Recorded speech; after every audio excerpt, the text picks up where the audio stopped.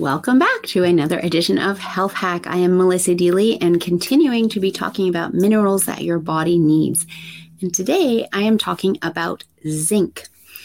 Now, zinc is very important for boosting our immune system. It's also great at boosting mood. It helps with OCD. It helps with allergies and asthma because, of course, that's all connected to the immune system. And anytime that we're feeling weak or low, it may be an indication that we need more zinc. Now, zinc and copper are the partner minerals. And so if our copper levels are too high, then our zinc can be too low. Or if our zinc is too high, then our copper can be too low. So what are some of the symptoms of zinc deficiency? Well, we can have fatigue, hypoglycemia, hypothyroidism, impotence, lack of taste and smell, as well as low appetite, nervousness, poor wound healing, prostate problems, failure to thrive, emotional problems, copper toxicity, as I've already said, carbohydrate intolerance, cadmium toxicity as well. And it can also result in the failure for growth and children to thrive, and also in bedwetting. And very often children can actually be born, babies can be born deficient in zinc simply because mom is deficient in zinc during the pregnancy because she's got some level of copper toxicity going on.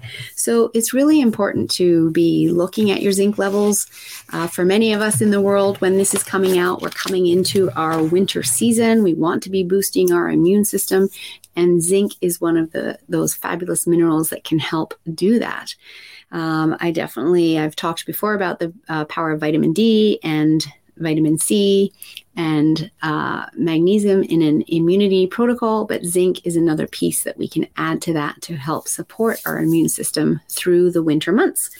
We can also get zinc through food, of course. Some of the foods that are higher in zinc are oysters and herring, beef, lamb, pork, and liver, as well as sunflower and pumpkin seeds, and cheeses.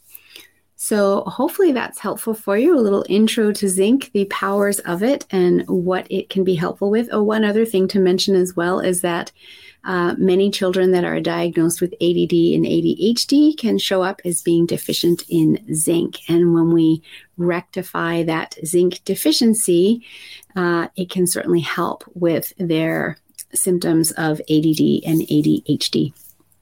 So check that out. Are you deficient in zinc? Do you know? Would you like to know? Reach out if you have questions, if you'd like more help with this, because we can absolutely test and see what your levels are.